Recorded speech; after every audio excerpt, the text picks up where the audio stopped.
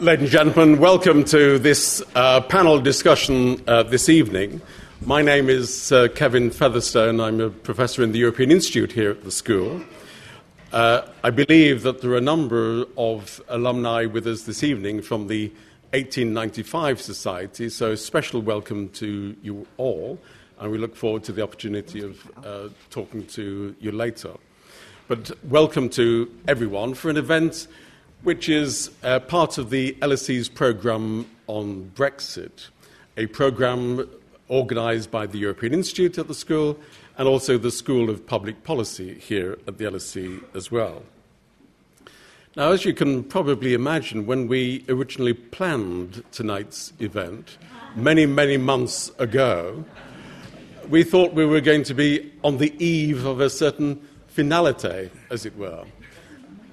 Instead, of course, we have very dramatic political events, much uncertainty, and the complete opposites of the linear path that some had expected.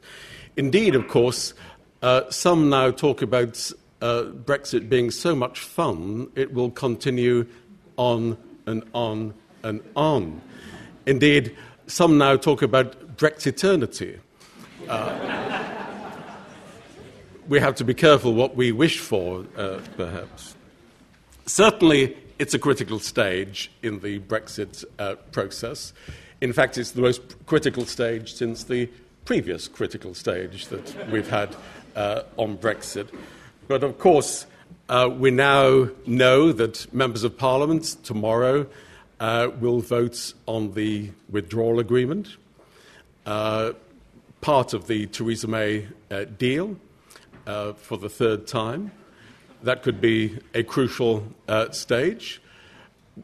We also expect that there may be further so-called indicative votes on Monday. So a sequence of days in which the Brexit outcome could indeed be determined.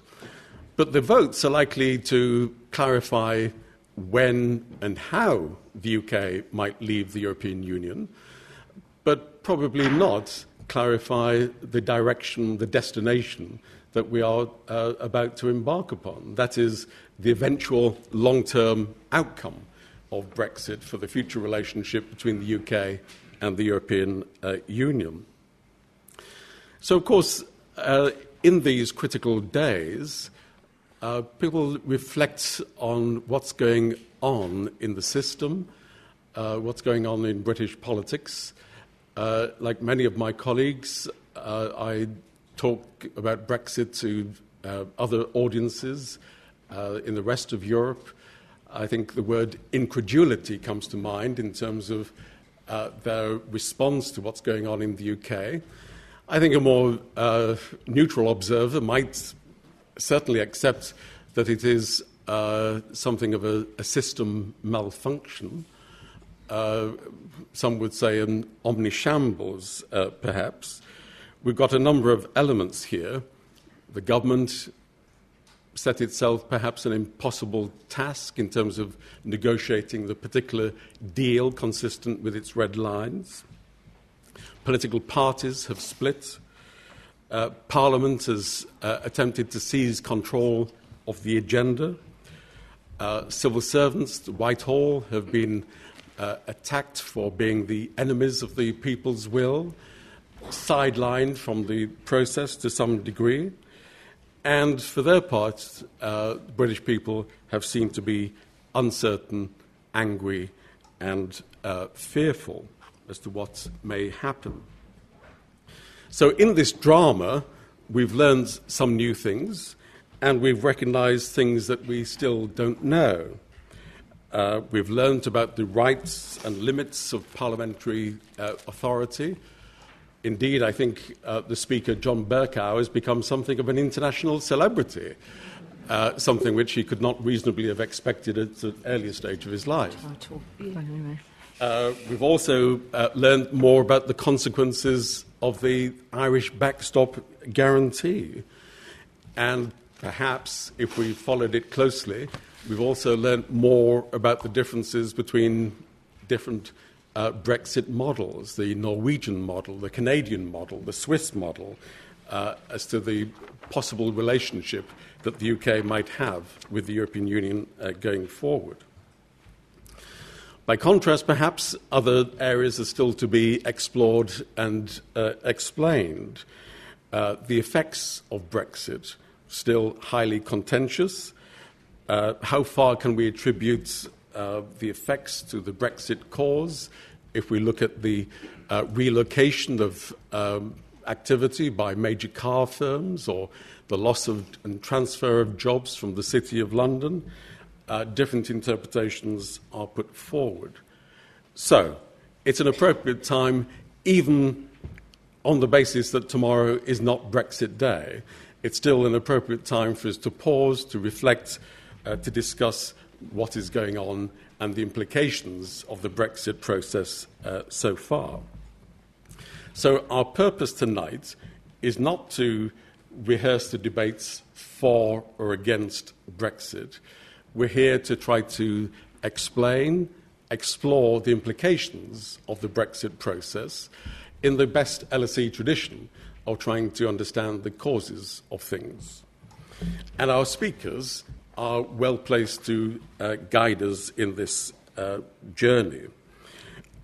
First of all, let me introduce Professor Sir Charles Bean, who is a professor of economics here at the LSE, a member of the Budget Responsibility Committee at the Office for Budget Responsibility.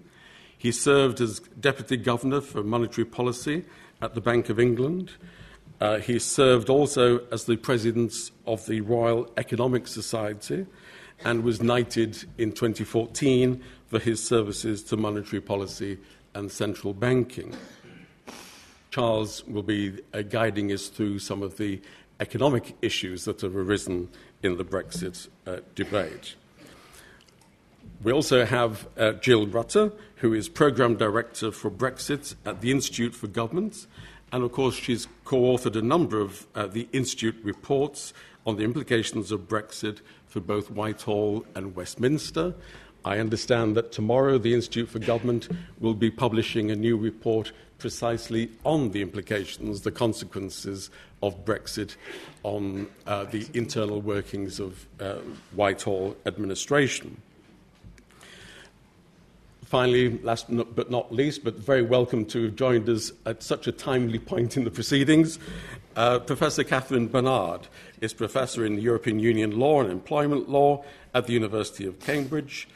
Currently, Catherine is a Senior Fellow in the ESRC's UK in a Changing Europe project, which looks at all aspects of Brexit in its various manifestations. Catherine, I'm sure, is known to many of us in terms of her contributions to the debates on the legal implications, constitutional implications of Brexit. I've invited each speaker to open up the proceedings with a contribution of perhaps 10 minutes to set us going. I will then follow with questions as chair, and I will maximise the time for questions, contributions from you, the audience. Let me say that tonight's event is being webcast live, and it will also be available as a podcast after tonight on the web pages of the European Institute. If you're so minded, and we hope you are, you can contribute your comments on Twitter, and there is the hashtag LSE Brexit, so we look forward to reading those comments as we proceed. But let's get underway. We have much to discuss, and I'm sure you'll have plenty of questions. I'm going to invite Catherine Barnard to speak to us first. I'm not quite sure, Catherine, whether you're speaking from here or there. From speaking here. Can you please join me in welcoming our panel this evening?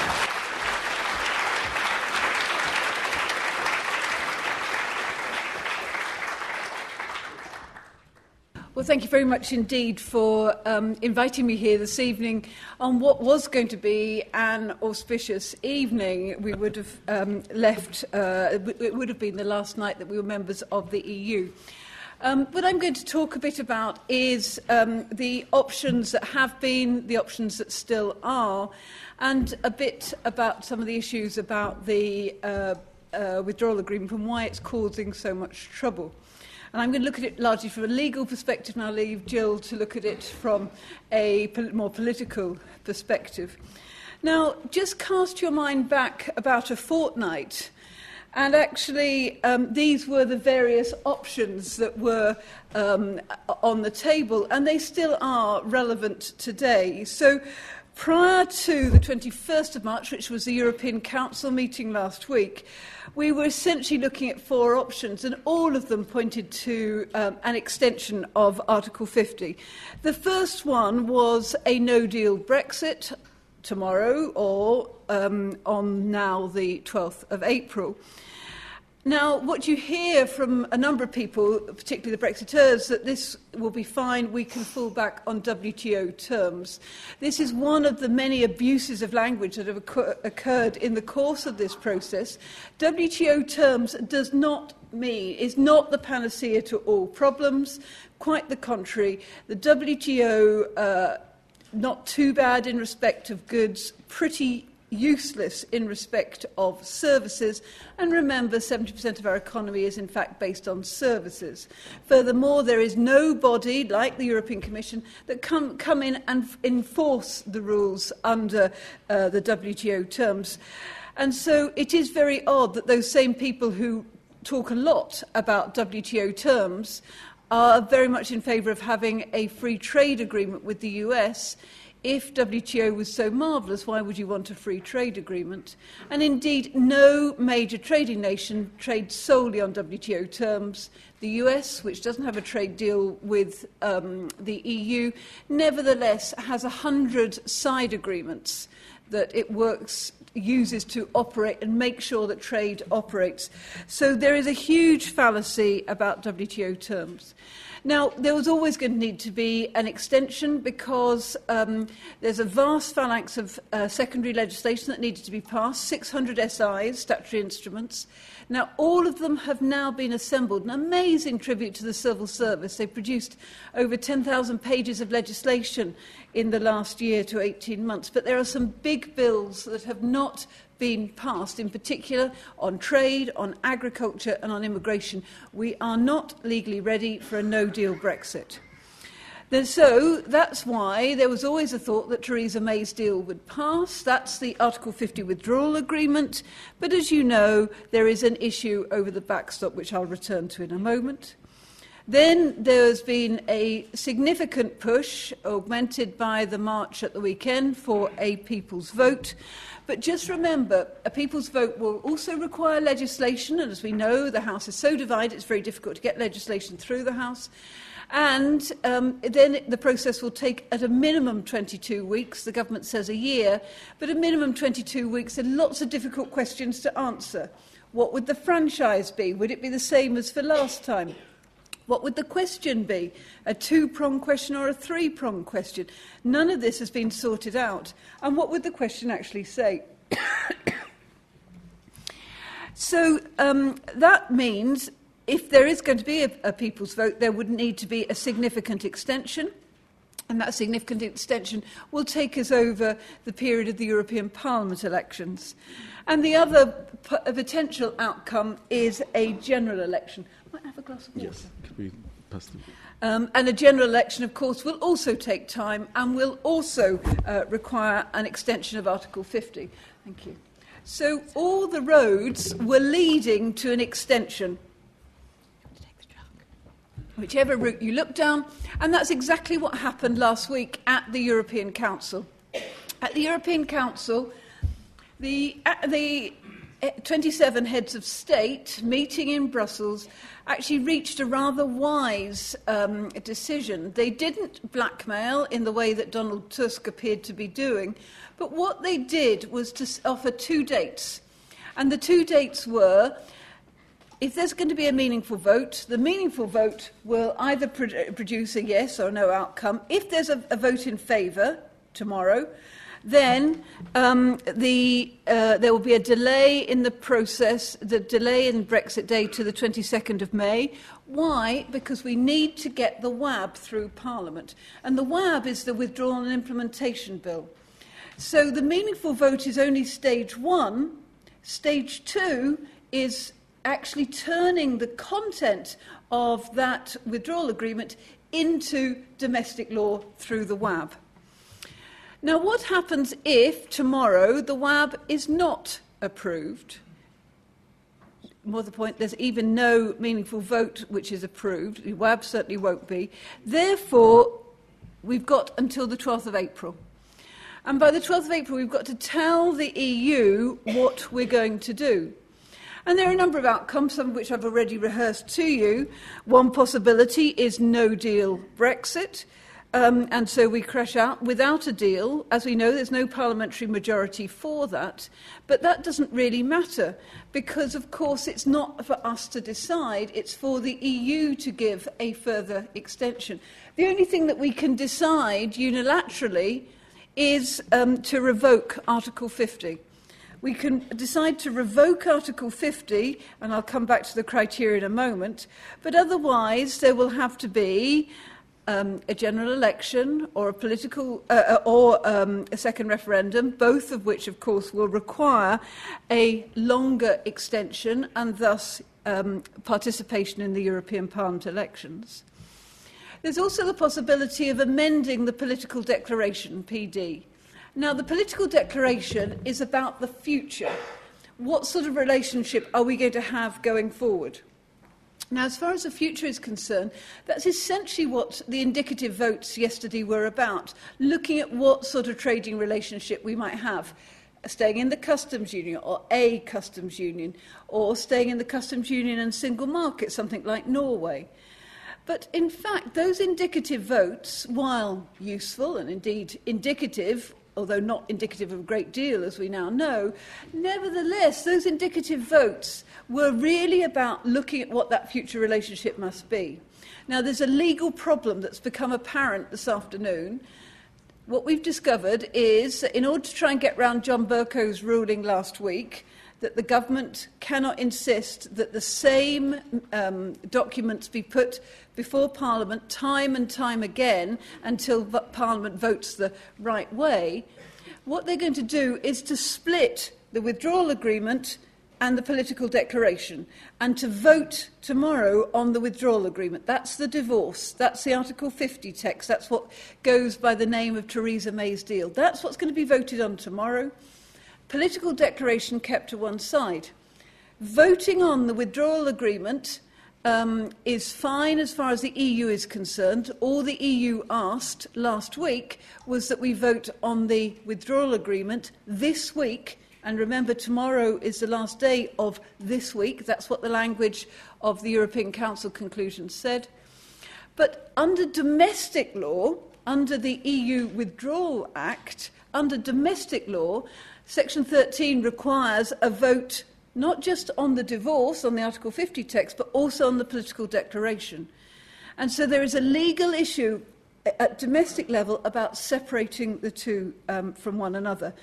But the political declaration is about the future. But remember, it's only political, and therefore, because it's only political, it's not legally binding. If there's a general election which changes government and they want to go off in a different direction, the political declaration will not be binding on that future government. So, to summarise where we're at, you might be thinking, oh my God, I've lost the will to live already. The fact is, these are the options that are on the table. They haven't changed very much at all, but what has changed is the timeline, and what's changed is the time pressure. So, the withdrawal agreement doesn't go through. As you've seen, if it doesn't go through, you've got those, the real risk is that there will be a hard Brexit on the 12th of April, and that is still the default position. If the withdrawal agreement does go through tomorrow, then you've still got to get the WAB, the withdrawal and implementation period. One point to note, one point that's commonly misunderstood, if we go through the withdrawal agreement and the WAB gets passed, the Withdrawal and Implementation Bill, that will take us into a period of transition. That transition period, where essentially we're in a status quo state, although we are not participating in the EU institutions, in that status quo period, that transition period, it will last until December 2020 or possibly to December 2022.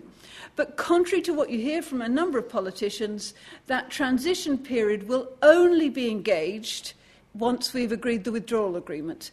It will not happen if we crash out with no deal. It's a common misconception. What about revoking Article 50? Yes, you can do it. We had a decision of the Court of Justice before Christmas that said, yes, you can do it, provided the following conditions are laid down. It's done in an unequivocal and unconditional way. It's done in accordance with the constitutional requirements of the member state, which would require, wait for it, another Act of Parliament to revoke the EU Notification Act, which was the Gina Miller prompted legislation which triggered Article 50, following a democratic process.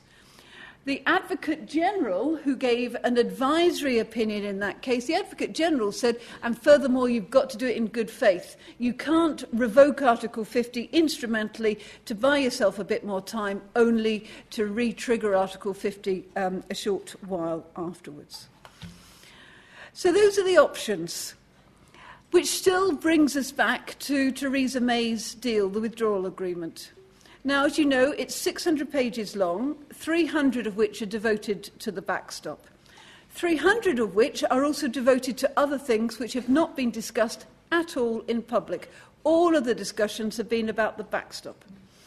Now, there are a lot of things that will get Brexiteers, will really cause them a lot of concern, including Article 4 of the withdrawal agreement, which says that the withdrawal agreement will take precedence over conflicting UK law and will be directly effective, the principles of direct effect and supremacy, the very things that the Brexiteers thought they had turned off in the EU Withdrawal Act last summer, but they are back there in the withdrawal agreement. But what you've heard so much about is about the backstop. And the backstop is a cause for considerable concern by particularly by the DUP, the Democratic Unionist Party. Essentially, it operates like a swimming pool. And this is how it works, to put it very simply, that in the shallow end, Great Britain stays in the customs union. In the deep end, Northern Ireland stays in the customs union and the single market for goods. And the reason why you've got that is to make sure there's no hard border in Northern Ireland. And you can't just have a customs union membership, because the real concern is doing regulatory checks, to use the jargon, non-tariff barriers, which will cause physical infrastructure at the frontier, checking that lorries containing products, phytosanitary products or animal-related products, are complying with EU standards when they go into the south. So you need to have both to avoid a hard border in Northern Ireland.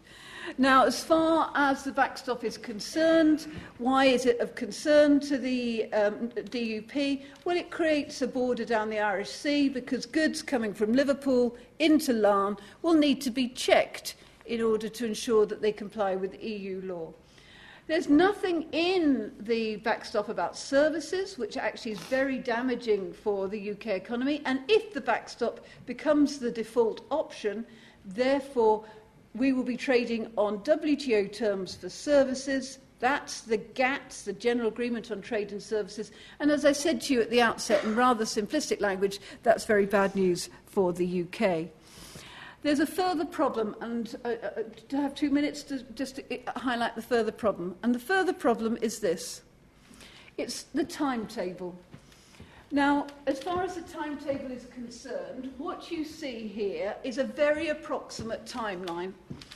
So let's say we do leave on 29th of March is what all the calculations have been done on, 22nd of May if we get the withdrawal agreement through.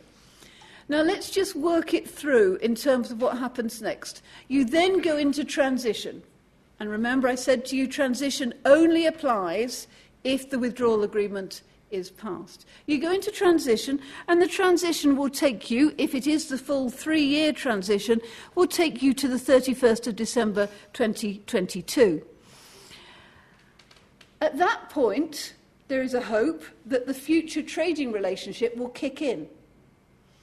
But it will only kick in if we've negotiated it. And at the moment, we do not know what we want out of the future trading relationship.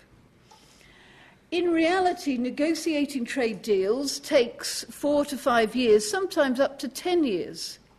So there is a gap. There is a gap in time. Can you see that gap? That gap. If we say 4 years, that gap takes you from 2022, the end of 2022, to 2024, 2025. In that gap, that's where the backstop kicks in. And if the backstop kicks in, that's when all the trouble really starts, because you'll have the DUP saying, look, Northern Ireland has been separated from the rest of Great Britain. And so there will be huge pressure for us never to enter the backstop. And the only way we can do that is to make sure that at the end of transition, the new future trading relationship deal kicks in. And the only way that we'll be able to do that is by making concessions. Lots and lots of concessions, because the time is on the EU side. They can sit and wait while we make up our minds what we want out of that future trading relationship, and then they can start negotiating. Remember, they're good at it. They've been very good at it during the first phase. They'll be extremely good at it at the second phase, because that's what they do. And they will put huge pressure on us to make more and more concessions. Meanwhile, and Jill can talk about this with much more fluency than I, the politics of betrayal and victimhood will continue in British politics for years to come, because Brexiteers haven't got the pure Brexit they want, and Remainers will feel that they've been deeply let down by the system. Thank you very much indeed.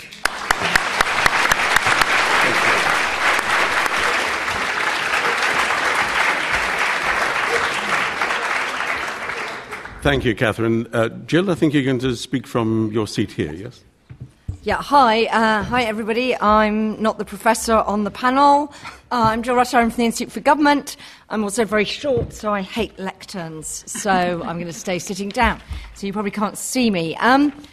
So I'm asked to talk a bit about what has Brexit done to politics and government. I'm not going to use slides.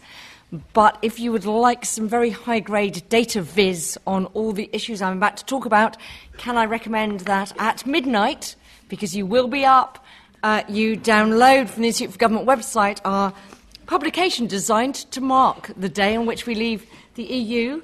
Not quite, but we didn't need an extension. We've got out our Brexit effect, how government has changed since the EU referendum.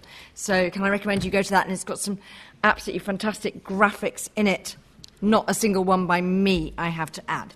So I think the interesting question, talking about government politics, is why aren't we leaving the EU tomorrow? After all, if we wind back in time 2 years ago, it all seemed to be going so well. The Prime Minister has set out her vision for Brexit at the party conference, and then followed that up at Lancaster House, and had a relatively unified party and cabinet behind her. She'd been forced by Gina Miller in, I think, a move that ultimately proved enormously beneficial to the Prime Minister and actually counterproductive for Gina Miller. But she had been forced by the Supreme Court to legislate to trigger Article 50, and that had passed with a massive majority. Remember that Labour whipped in favour of triggering Article 50. The House of Lords raised 2 objections, one on citizens' rights guarantees and one on the need for a meaningful vote, but didn't insist when the Commons said no thanks. So that had gone down very easily. And this time 2 years ago, I was down on March 29th, 2017, on College Green, where all the BBC tents are and stuff like that, explaining what Article 50 triggering was. Remember, at that time, it seems a very long time ago, The Prime Minister was still Iron Lady 2. She was very well ahead in the polls, but at that stage she was absolutely ruling out a general election. So, we're clearly in a very different state now. So let's just think a little bit about where did it all go so wrong. I think it's quite interesting. There's a lot, I think, to be traced back to the Prime Minister's decision to call that election and lose her majority. But it's not absolutely clear to me that the Prime Minister actually would have been in a hugely better position if she had come back with a thumping great majority. Probably not quite as difficult as she's found herself in, but nonetheless. But I think, why is it sort of underlyingly so difficult to deliver Brexit? Well, the first one is that MPs feel obliged. Why did all those MPs vote to trigger Article 50? Because most of them had voted for a referendum, but most of them had voted for a referendum that they did not expect nor want to deliver the result that the people annoyingly did on the 23rd of June 2016. So MPs felt obliged to go ahead and trigger Article 50, but most MPs intrinsically think Brexit is the wrong decision.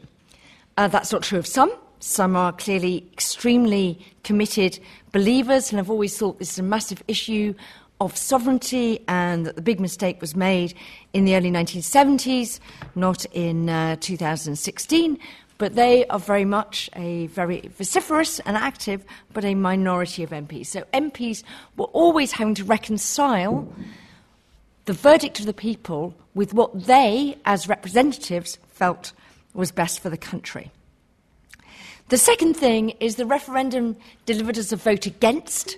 It said we didn't want to be members of the EU, but it didn't tell us what we wanted, and that indeed is, after all, exactly what Catherine has been setting out to you, that sort of set of options about what sort of relationship do we want with the EU after Brexit. And there's every day on Twitter you'll find people tweeting out different things that some Brexiteers said about the nature of the relationship after that. In the civil service, when there's a general election, the thing the civil service does to prepare for a change of government is read the manifestos. I think politicians are surprised that when they come into government, civil servants have read the manifestos much more closely than most politicians who fought on them have, and assume that politicians committed to every word in those manifestos. But those manifestos provide a basis for planning of what comes next. They're one of the reasons why we change governments quite quickly and can get going quite quickly. But the referendum was different. There didn't need to be a referendum, a manifesto for Remain, because Remain was what we were, and David Cameron had his renegotiation, which would have been triggered had we stayed. But Leave didn't produce a manifesto. And indeed, as we've seen from Dominic Cummings and others, part of the strategy was to be deliberately imprecise. Because what do you want to do if you want to win a referendum? You build a coalition of people who are supporting you for extremely different reasons. That's the way you assemble your 52%. That was compounded by the decision by David Cameron to refuse to let the civil service prepare for Brexit. There would have been some preparations in the Treasury and the Bank of England, as there always are.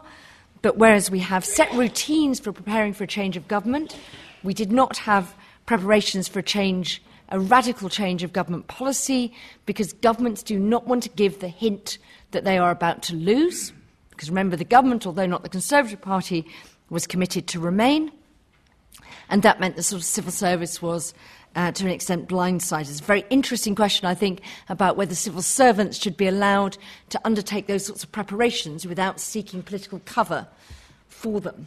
Because I think that is actually the thing that is difficult. And if we had been in New Zealand, the civil service could have done that, which I think is quite interesting.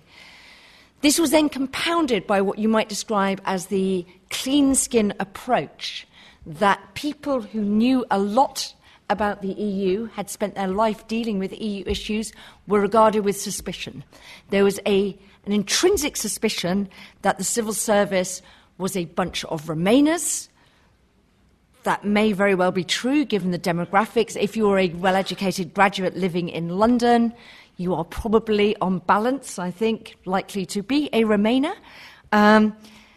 But anyone who knew about the EU was regarded with a degree of suspicion. So if you look at the people who went to staff the top of the Department for Exiting the EU, lack of knowledge about the EU was a qualification.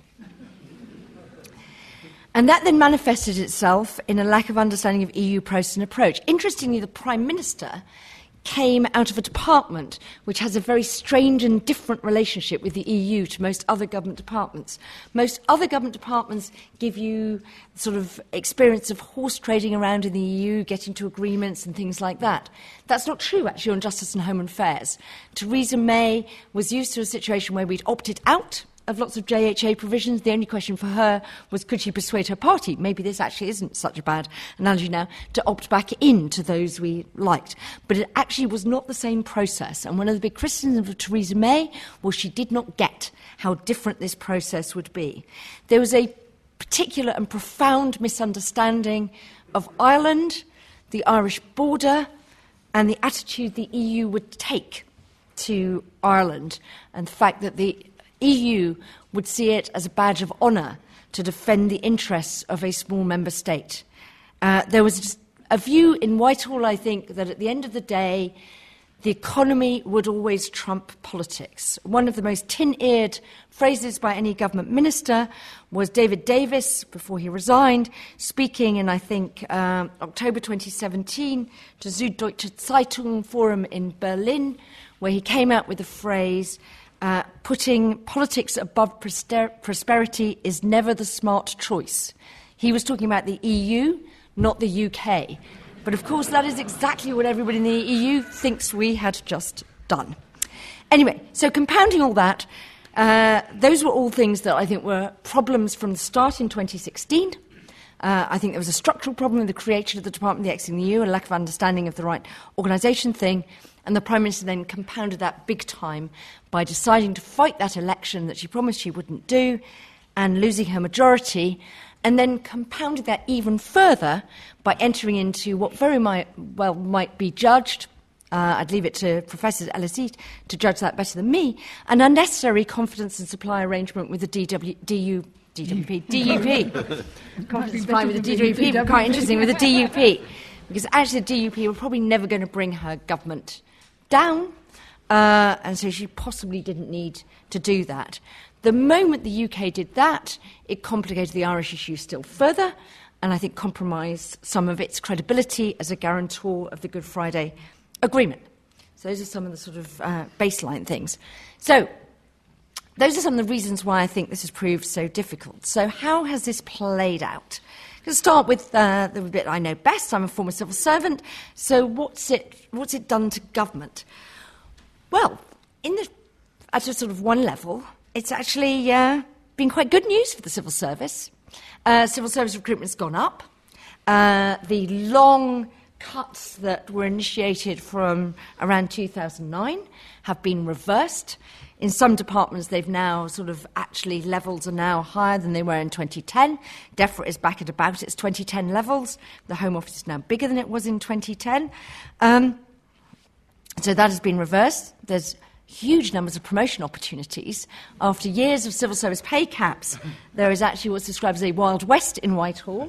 The result of actually not allowing pay progression is that you only get extra pay if you get yourself promoted. So this is like opening the floodgates. So churn, which is always a Whitehall problem, has been compounded by that. There was, as I said, an unwillingness to use EU knowledge. But the civil service has had a really difficult task, because even today, multiple scenarios are still in play.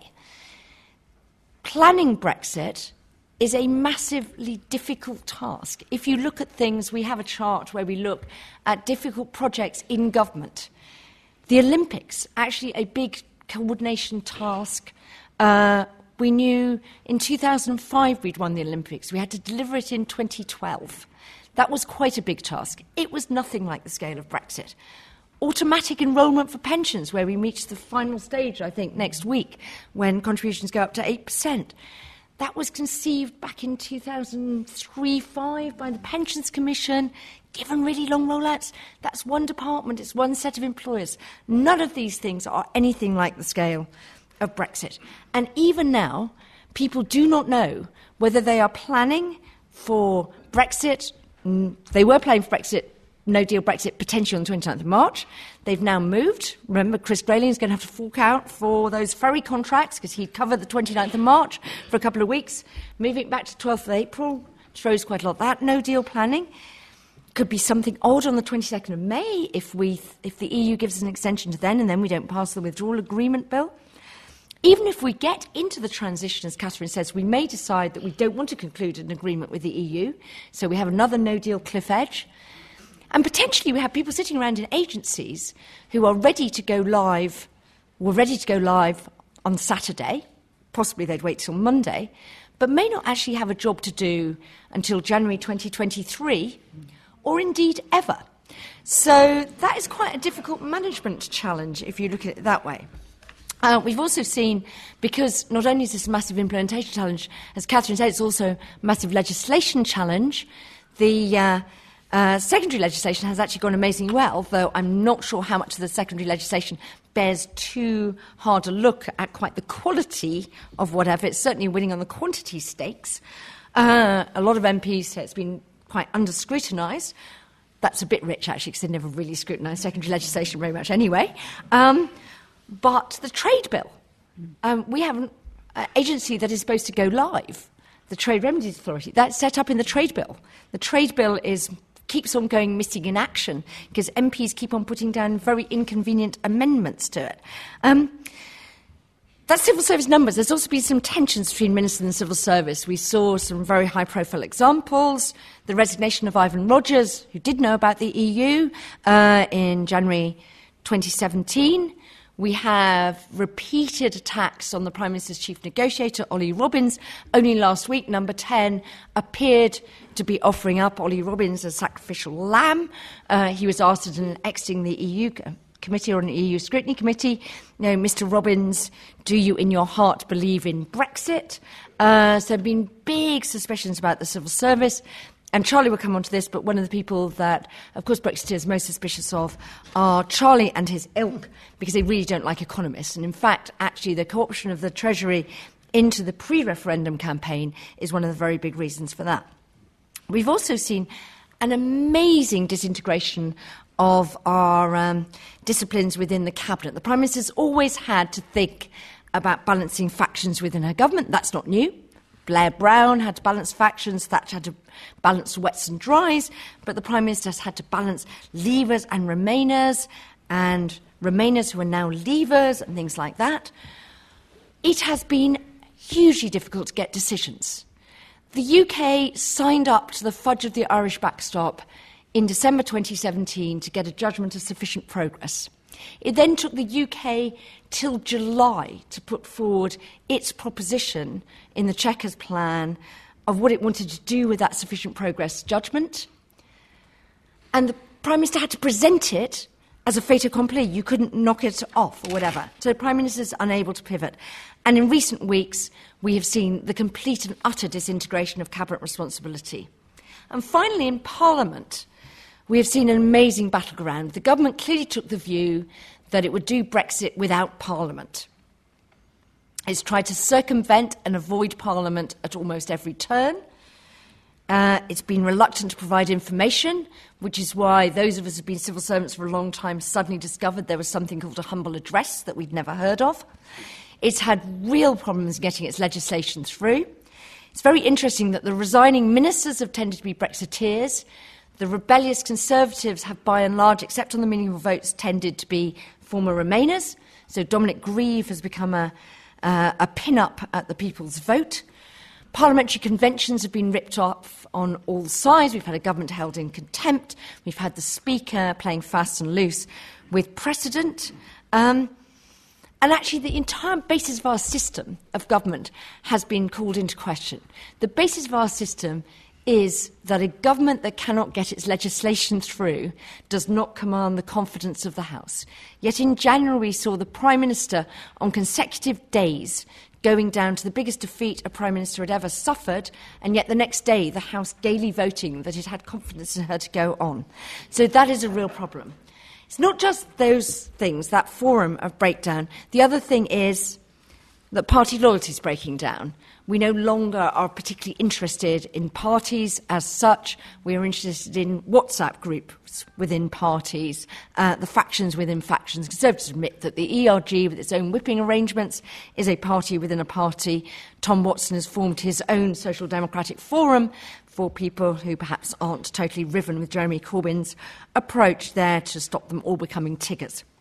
So we're in a very fluid time. I think the really interesting question, this is my final comment, is this all because of Brexit, and will everything revert to normal when and if we're ever through Brexit, or are we actually resetting quite a lot of those boundaries about how we work, how our constitution runs? And I haven't even touched evolution. Thank you very much.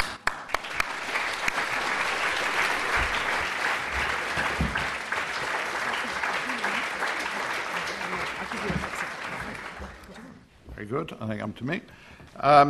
Well, good evening, everyone. My brief is supposed to be to talk about the economics, which in some circumstances might be exciting, but I think at the current juncture, the political aspects are probably have more brio with them. But nevertheless, I'm going to start with a few words about what's happened since the referendum vote, and then in the second half I'll look forward to what the future might hold, depending on how the current deliberations turn out. Jill's already referenced the implication of the Treasury in the referendum campaign. George Osborne famously claiming on the back of the Treasury's analysis of the short-run implications of a vote to leave, forecasting an immediate recession, unemployment rising by 500,000. It's pretty clear that hasn't happened. But having said that, the Treasury forecasts, although not exactly their finest hour, are not quite as disastrously wrong as some people claim. Certainly, they called the fall in the exchange rate about right. Sterling fell about 10%. But more particularly, growth does appear to have slowed relative to where we might have expected it to have been without the vote. The Treasury projections actually had output 3.5% below where it would otherwise have been at the moment of Brexit. It actually looks like we're about 2 percentage points below. And you can come at that from a variety of ways. This chart here shows you the swathe of growth rates across G7 countries. Now, typically, if I'd extended this back in time, you'd find the UK tends to be towards the top of this swathe, and that's because the labour force grows relatively quickly compared to some of the other comparator countries, not because we have particularly fast productivity growth or anything, far from it. And you'll see from this, the blue line, which is the UK's growth, moves from being in the upper part of this swathe to being in the bottom for a good part of the post-referendum period. More sort of serious statistical analysis, which relies on constructing so-called doppelganger economies, looking at the best ways of predicting UK growth from what's happening in other countries, using information up to the referendum, and then constructing a sort of synthetic UK for the post-referendum period, also points to growth being about 2 percentage points lower over the period since the referendum than would otherwise have been the case. And then finally, if we look at OBR forecasts, And these are forecasts that were made before I joined the OBR, so I don't feel I have any great ownership of them. The OBR reduced its forecast for growth over the next 2 years or so by 1.5 percentage points between the last forecast ahead of the referendum and the November 2016 forecast, which was the first post-referendum forecast. This chart here shows you cumulative forecast errors for real GDP and various components within that up to various quarters. So the black line here shows that initially growth was outperforming the November 2016 forecast, but has now actually come virtually bang in line. It's actually the most accurate 9-quarter ahead forecast the OBR has so far yet made, stunningly precise, in fact. However, the components, and this is the thing I want to draw attention to, have turned out differently. And in particular, consumption has held up much better than many economists, including that Treasury forecast, suggested. So added about a percentage point more to growth, that's the grey line at the end, than was initially expected. There's also a significant contribution from that red block. A chunk of that is stock building, and some of this is going to be anticipatory stock building by businesses ahead of the possibility of a no-deal exit. However, we've got some things on the other side pulling down in the other direction. In particular, business investment, which is the yellow bars. Initially, that actually was holding up better than expected, but over the past year has disappointed. And this chart here demonstrates quite clearly the comparative weakness of business investment in the UK. In the other G7 countries, it's risen about 10% over this period. And you would have expected something similar in the UK, given its position in the business cycle. Unemployment is lower here than in the rest of the EU, for instance. You would certainly have expected, in a normal business cycle, business investment to be significantly stronger. So business investment looks as if it's about 10% below where one might have expected. And that obviously has implications for the productive capacity of the economy and the rationalisation of this that most economists would appeal to is it's simply businesses putting projects on hold because of the uncertainty about the new trading arrangements. It's also worth saying that lower pound has failed to boost exports as much as one might have hoped. So net exports, which is the green bit here, that's actually detracted from growth to the tune of about a percentage point. It's been weaker than we expected. And if you dig into that, it's particularly exports. It's nothing to do with imports. It's just exports have not been as strong as one might hope and would have been expected on the basis of past experience. And again, that may partly be connected with businesses not knowing what the future may hold and instead taking the benefits of a lower pound just in higher profit margins rather than increasing the volume of exports. Employment has been remarkably strong. Unemployment is now at the sort of levels that we saw back in the late 60s, early 70s. But of course, if you've got an outcome where growth has been, if anything, somewhat disappointing, but employment growth has been strong, then the way you fit that together is productivity growth has been abysmal.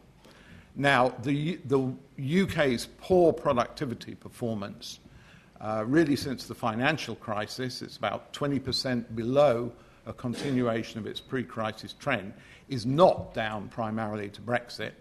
There's lots of argument about what's driving it, and it was there before the referendum vote, but it is likely that the vote to leave may have exacerbated that. In particular, businesses are going to prefer to use employment-intensive forms of production rather than capital-intensive forms of production because it's easier to reverse any expansion in the labour force than it is to reverse an expansion that's associated with more physical investment. So, one other thing about the past is immigration, which of course played a big role in the referendum vote. Inward migration from the EU, which are the bottom-coloured bars in this chart, has eased. It's roughly halved from about 200,000 a year down to close to 100,000 a year, partly because the decline in the value of the pound has made it less attractive for European workers to come here. But that's been offset by increased inward migration from other parts of the world.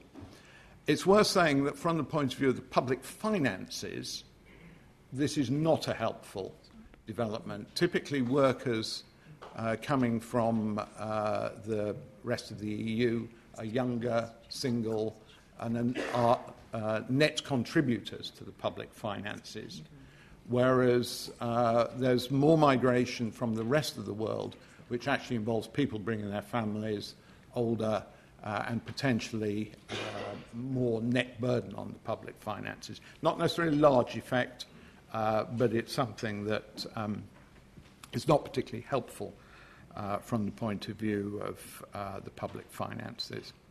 Moving on to where we go in the future,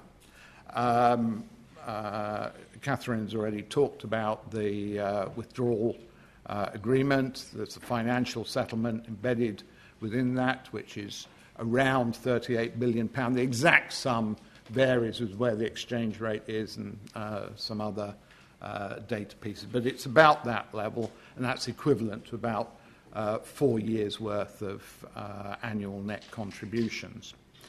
Now, possible end states, which again Catherine's talked about, under the existing withdrawal agreement and political declaration, that envisages a transition to an eventual state of close economic partnership, sometimes called Canada Plus or Canada Plus Plus or Plus Plus Plus, if you want to add lots of pluses, but basically a close economic trading relationship with the rest of the EU.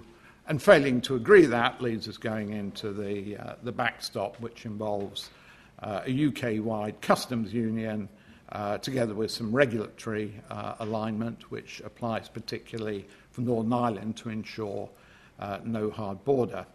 Now, if when I said I was going to participate in this, we'd all expected this would be the eve of us leaving, what I would be saying here is don't think it's all over yet, because it ain't.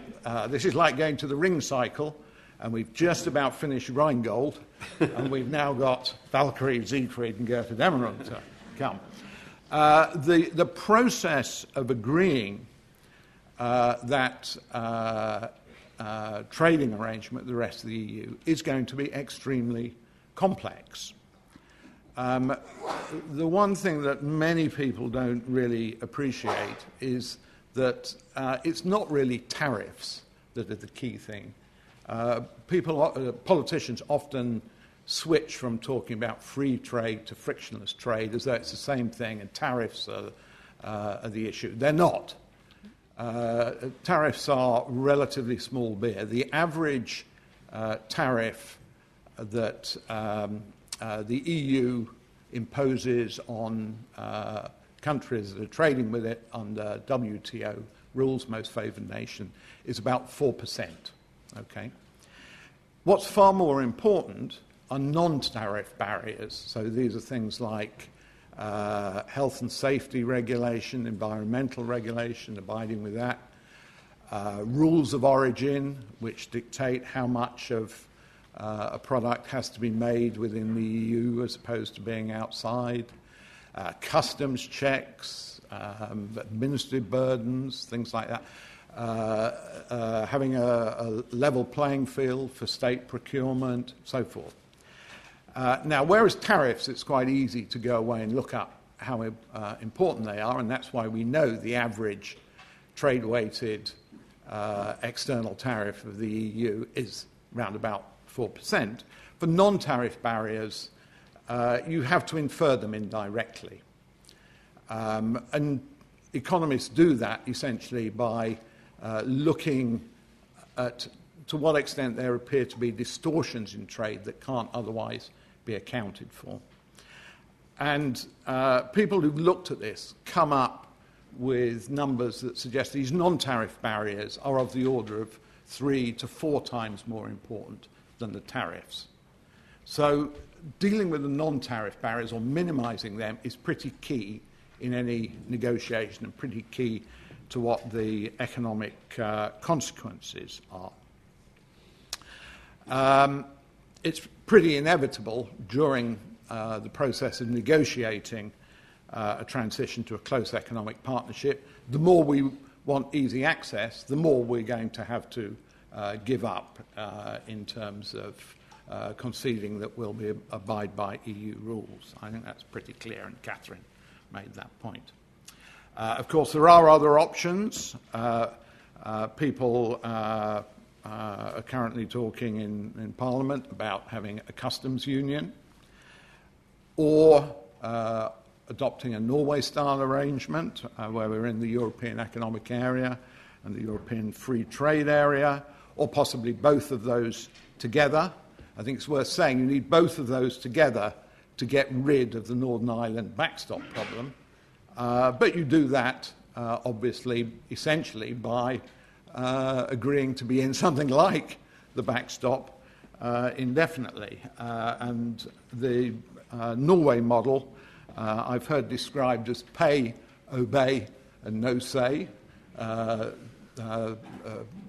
Countries pay something into the common EU budget. They're rule takers, but they don't have a vote. It's not strictly true that they don't have a say, because they have a voice.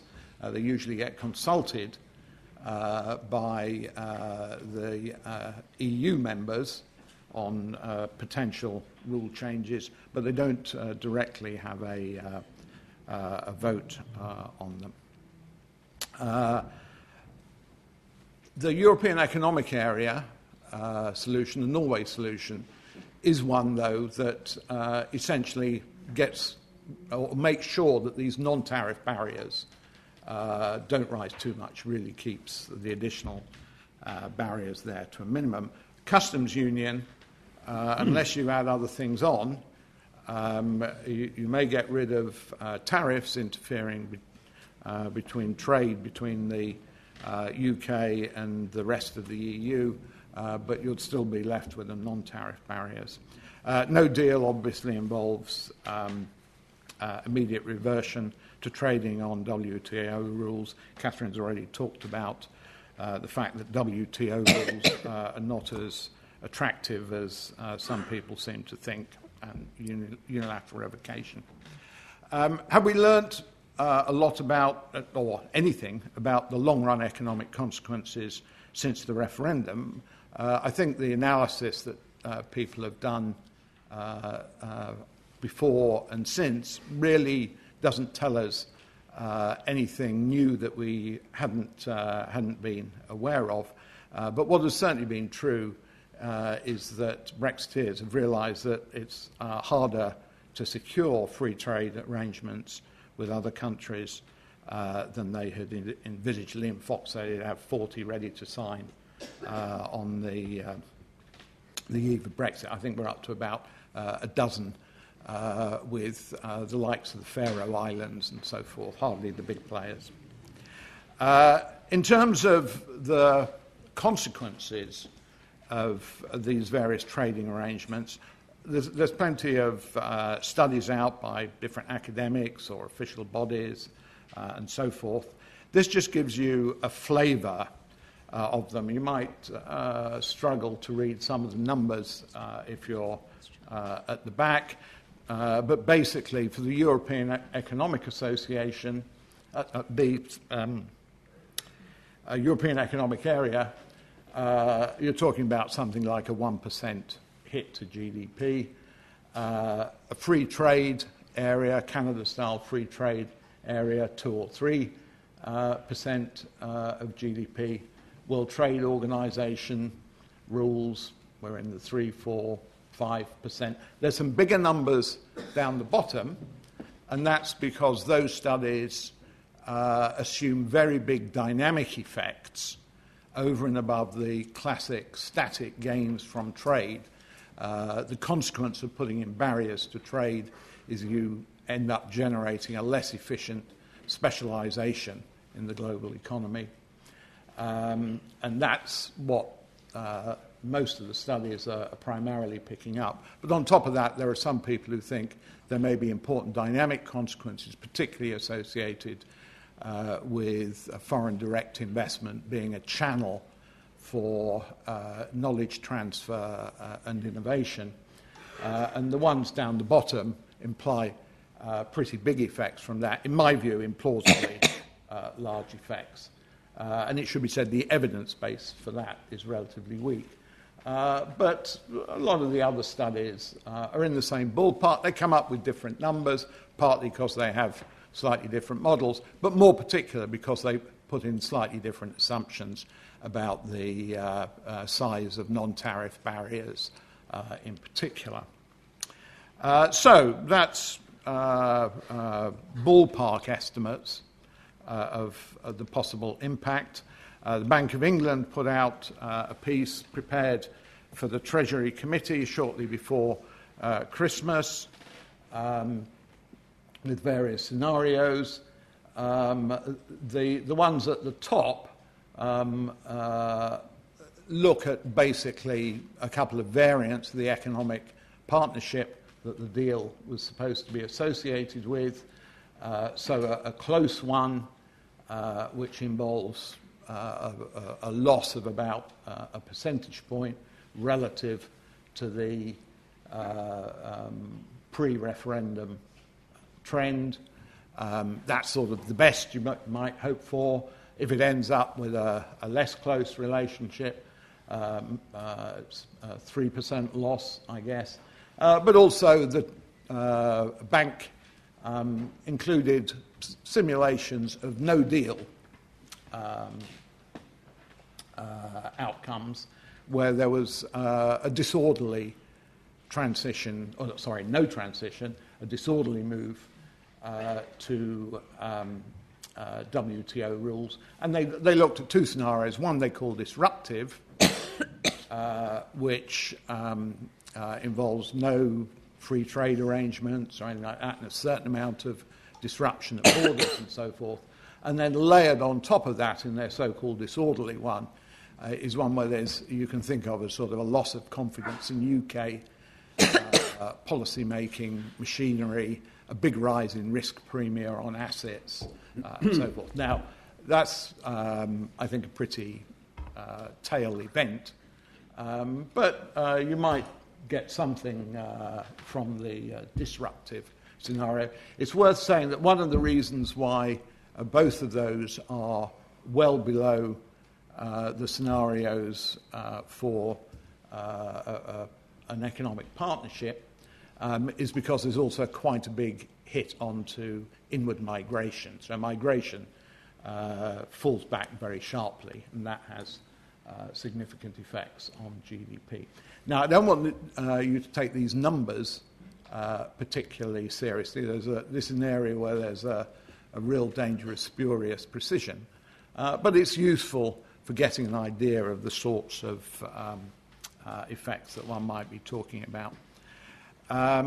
Question is, can these be compensated for in other ways? In particular, those who are in favour of moving to a relatively clean Brexit would place great store by the fact that we can then draw up free trade arrangements with other countries, and particularly with those in the fast-growing parts of the world.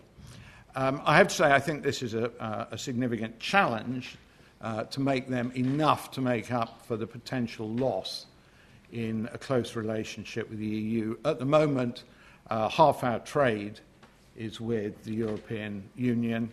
If you take account of countries that we have a free trade agreement with already by virtue of being a member of the EU, that takes it up to 2/3 of trade.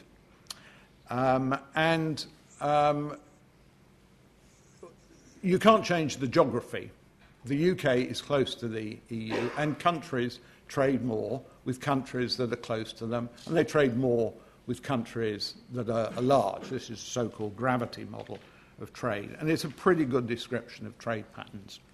So even given the fact that Asia may well be where a lot of the growth in the coming century is concentrated, it is still inevitable that we are going to trade pretty heavily with our neighbours.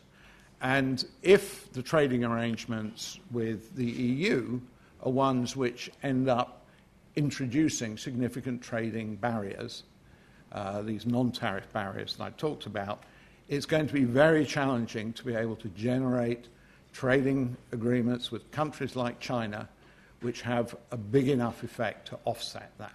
So I think one has to be realistic about what can be achieved here. Okay.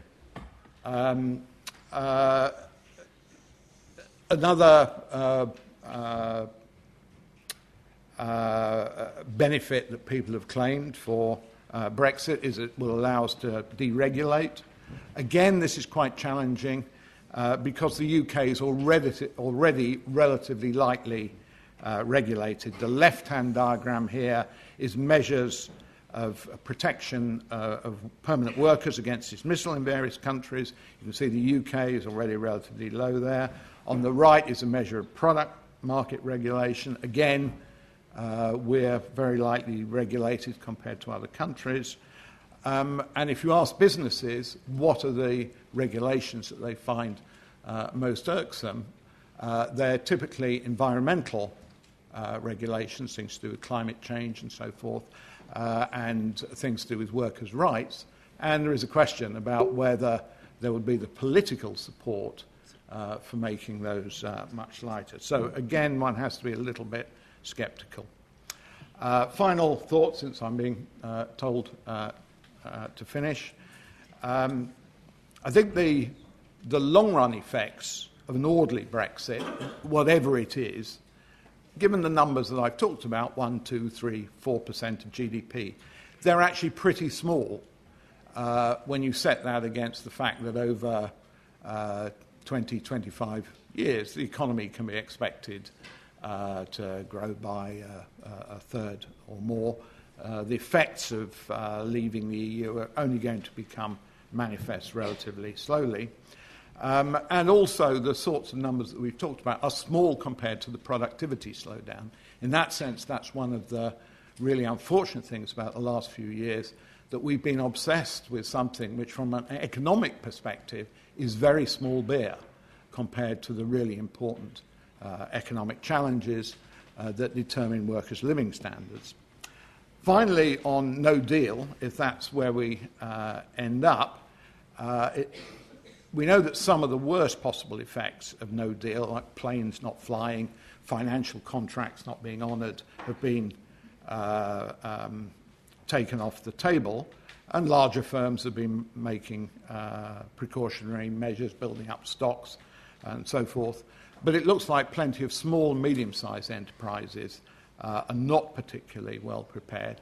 And the key thing that I would want to emphasise here is that it's the unknown unknowns that matter here. It's the interconnections between firms, what might be happening down their supply chains and so forth. You can prepare, but you don't know whether the people that you're trading with have taken adequate preparations.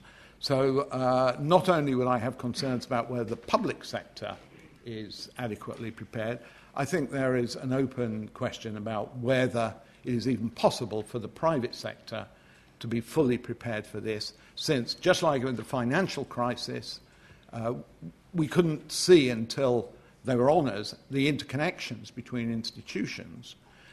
Here we may find exactly the same sort of thing, that there are unforeseen consequences and linkages which lead to more disruption. You'd also have uncertainty to continue weighing on investment, I think, in the way it clearly has done over the last 2 years. And the final thing I would say is you do have some of those in favour of a hard Brexit, a no-deal Brexit, saying that we should also withhold the financial settlement. I think if we were to do that, that would be regarded as an act of extremely bad faith by the other side. They would see that as akin to defaulting on our obligations, akin to defaulting on a public debt, if you like. And it's very difficult to see under those circumstances how you can then come to amicable and mutually beneficial trading arrangement. So I will stop there. Thank you very much.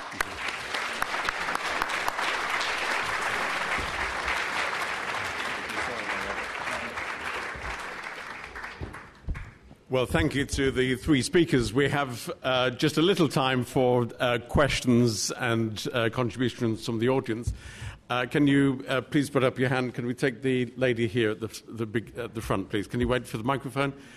Please, in the interest of time, if you could just say who you are and come to the question.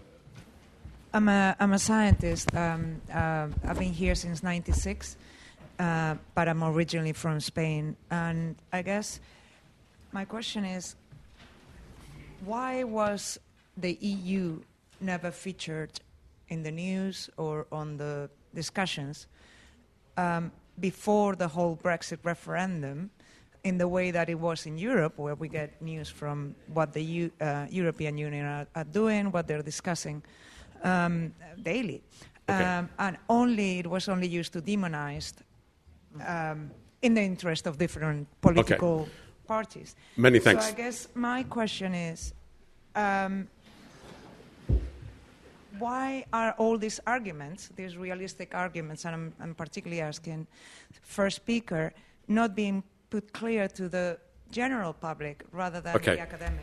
Thanks. Sorry, we are short of time, but we get the very good question. Can we take the gentleman with the grey? My question is, basically on the 12th of April, if there's going to be no deal, so an hard Brexit, you didn't highlight only one point. What is going to happen about the justice system? So basically, if someone from Spain or Italy or Germany want to sue someone in UK, is going to change something, or is still in the transition period, so is going to be business as usual? Okay, thanks. Other questions? Yes, the gentleman in the middle. My question is, in the event of... so there's been a lot of talk about revoking and reconsidering. Revoke Article 50, reconsider how to do Brexit. Is this possibility blocked by the Court of Justice's condition that revocation be unequivocal as described in the Whiteman judgment? Okay, many thanks. And then the gentleman in the blue shirts. What would your top 3 pieces of advice be to the new Prime Minister when they come in to deal with Brexit? Okay. That's a nice question to finish that round on. Okay. I'm going to invite the panel to respond to the particular questions that they would wish to select, rather than attempting to answer each question. Catherine, there were a couple of questions about law, revoke. The gentleman is planning to sue someone. Yeah, bring it on. Absolutely. Yes, you can carry on suing. And the British court, the English court, the courts of England and Wales are still open for business. And indeed, they have grandfathered, I brought over the Rome 1 regulation and the Brussels 1. The bigger problem is going the other way of trying to get your judgments enforced abroad, and that's causing some issues. In respect of the lady's question at the front about why arguments that we've been making have not been clear to the public, because there's been a total failure in civic education for decades. And up until the referendum, there was zero interest in the BBC or ITV in doing anything about the EU apart from bendy bananas. And so it's been something of a dialogue of the deaf, and the very fact is that schools have provided almost no coverage of anything to do about the EU. When they're teaching democracy at school, they're talking about Westminster democracy, and Westminster's held up as the bastion, the guardian of democracy, and actually Brexit's shown just how far the mighty have fallen. On the question about revoking Article 50 and blocked by the EU conditions, ECJ's conditions, yes, you have a point. The thing is, what we don't know is how robust those conditions will be. We know that there'll have to be some sort of democratic moment. I think at a minimum it's got to be an act of parliament, probably not a second referendum, probably not a general election. But the question which can't be answered is how long have we got to stay good or stay pure for and stay in this revocation mode, or is there a period of time after which we can then trigger Article 50? And I think the answer to that must be yes, because the whole point about parliamentary sovereignty is one parliament can't bind its successor. And so actually you may find that these conditions are less robust than would first appear. I'll stop there. Thank you. Jill. I'm just going to take two questions. The lady from Spain, welcome. I think Catherine's right that we have very poor reporting of the EU because actually we're very obsessed with US politics, so that's the sort of that equates to foreign coverage in our papers. Our papers, when I lived in Spain, I was incredibly surprised by El País. I remember reading it in my hotel. My Spanish wasn't very good. And turning, the front sort of section is all foreign coverage, before you get to the domestic coverage. I remember sitting in my hotel in Spain, and the second page was a big interview with a guy called Chris Woodhead, who was the UK Chief Inspector of Schools, who got a full-page interview in El País. Whereas we sort of sent Boris Johnson off to find comedy stories from the EU, and that was our coverage of the EU. There's been a thing, though, Catherine said some things. No British minister has ever been able to go to Europe and say, I did this in the interests of European progress. We have always had a transactional relationship with Europe ever since we joined, but we've also had a confrontational relationship. I was, for my sins, briefly Gordon Brown's press secretary. Tony Blair was making loads of speeches about being at the heart of Europe. Gordon Brown framed his first trip to the Finance Council as a battle to be allowed to reduce the rate of VAT on domestic fuel and power from 7.5%, the Conservatives set it out to 5%, which is the minimum EU rate, if you have moved away from a zero rate. One of my friends, who was economics editor of Newsnight at the time, said to him, Chancellor, you say you've won this great battle, but I can't find anyone on the other side who was fighting you, because actually this was entirely in the UK's discretion to do. But that is not a good narrative. That does not sell in the UK. So we have always been in this battling against Europe narrative. So, to the question about advice to a new Prime Minister, read everything the Institute for Government has written on this. It's top.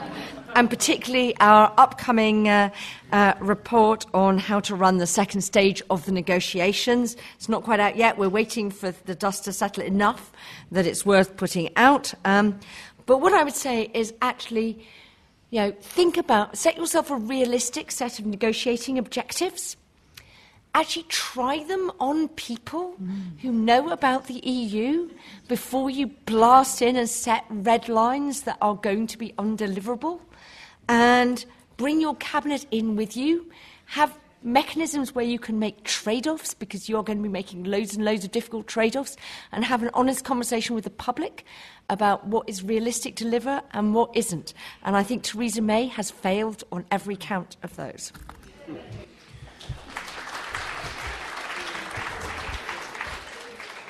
Charles, if you were asked to give 3 points of advice to the next Prime Minister, and the next Prime Minister is coming along shortly, what would that advice be?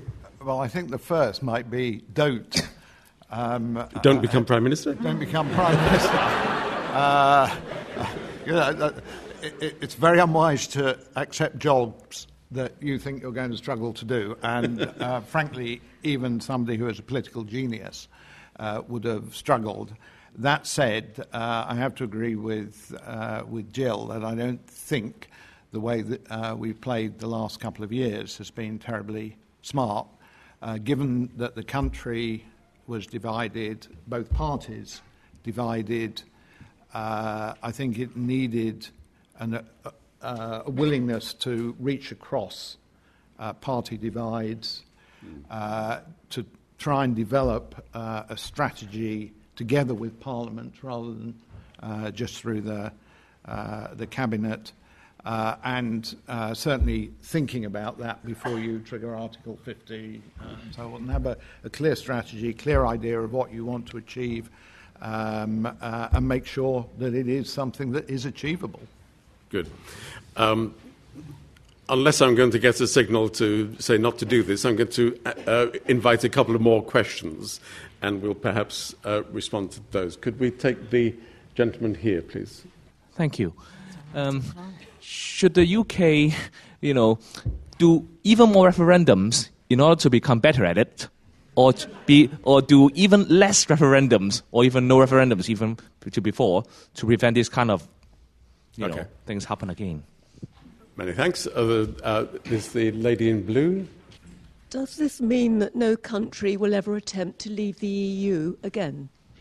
Okay. And then this lady in the centre. Could you wait for the microphone, please? Is the problem more that not that the politicians don't know what to do or don't know what they want to do? It's the fact that if they do what they want to do, the problem will be being re-elected. And that's what's causing the schism. Okay. Nice, simple questions to finish on. The gentleman here has got a question. Let's take him. Hi, I have a question. What if the UK want to rejoin the EU in the future, and that's it? And is there any problem with it or not? Thank you. Okay. Catherine, it's been so much fun, but if we wanted to rejoin the European Union, is that simple?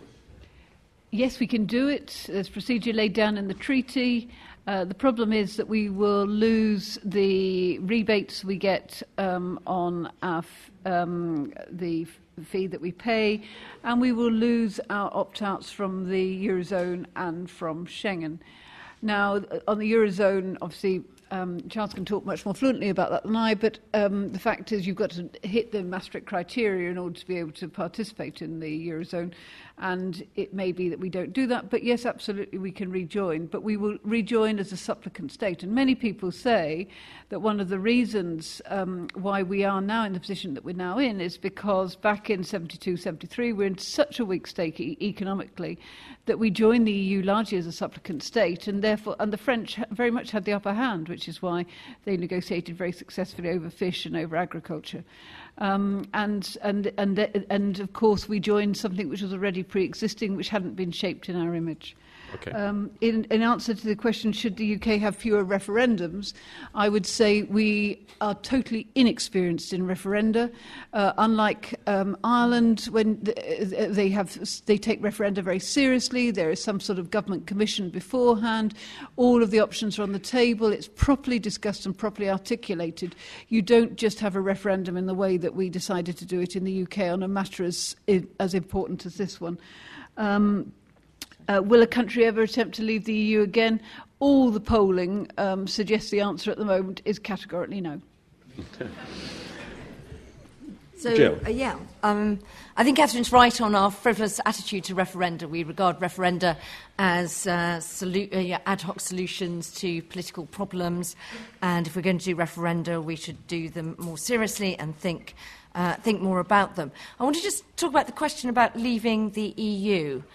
I actually think, the UK has made a mess of the Article 50 process, but actually I think it's not a good club that no one can leave. Actually, I think countries should have the right to leave. It should be a club people want to stay in, rather than one that the process of leaving is so dire people have kept in there against their will. And I think the EU should actually look at the Article 50 process. I put this point to Barnier's spokesperson, Stefan de Rink, when he's been in London. One of the things that Sir Ivan Rogers, the UK's former permanent representative, says is actually the EU's played a brilliant tactical game against the EU and a slightly short-sighted strategic game, because the whole thing about the Article 50 is to actually get a good short-run deal, maintain EU unity. That was the absolute priority. But actually it's left into a position where the UK, whatever the EU thinks of it, is its big next-door neighbour. We are a critical security partner, we are a critical economic partner, and actually ending up in a thing where it's going to be years and years of mutual recrimination is good for neither the UK nor the EU, and I'm not sure actually a better designed exit mechanism needed to have delivered that. Charles. Yeah, do politicians know what they need to do, but are just afraid to do it, which brings to mind, I think it was Juncker, who at one of the many international meetings that bureaucrats have to attend, said after the financial crisis that we know what to do, but we just don't know how to get re-elected afterwards. I'm not sure that's necessarily true of all politicians, and people genuinely have different views about where they think the UK should be headed. There's clearly some who see it as a self-destructive act and would rather we weren't where we are. But there is this extra tension of having had a referendum, which the politicians said they would honour. It's very difficult not to go through with that in some way. So I think it's harder to navigate because this was driven by that referendum result in the first place. I'm certainly very against referenda in general, and particularly ones which require a sort of degree of specialist knowledge.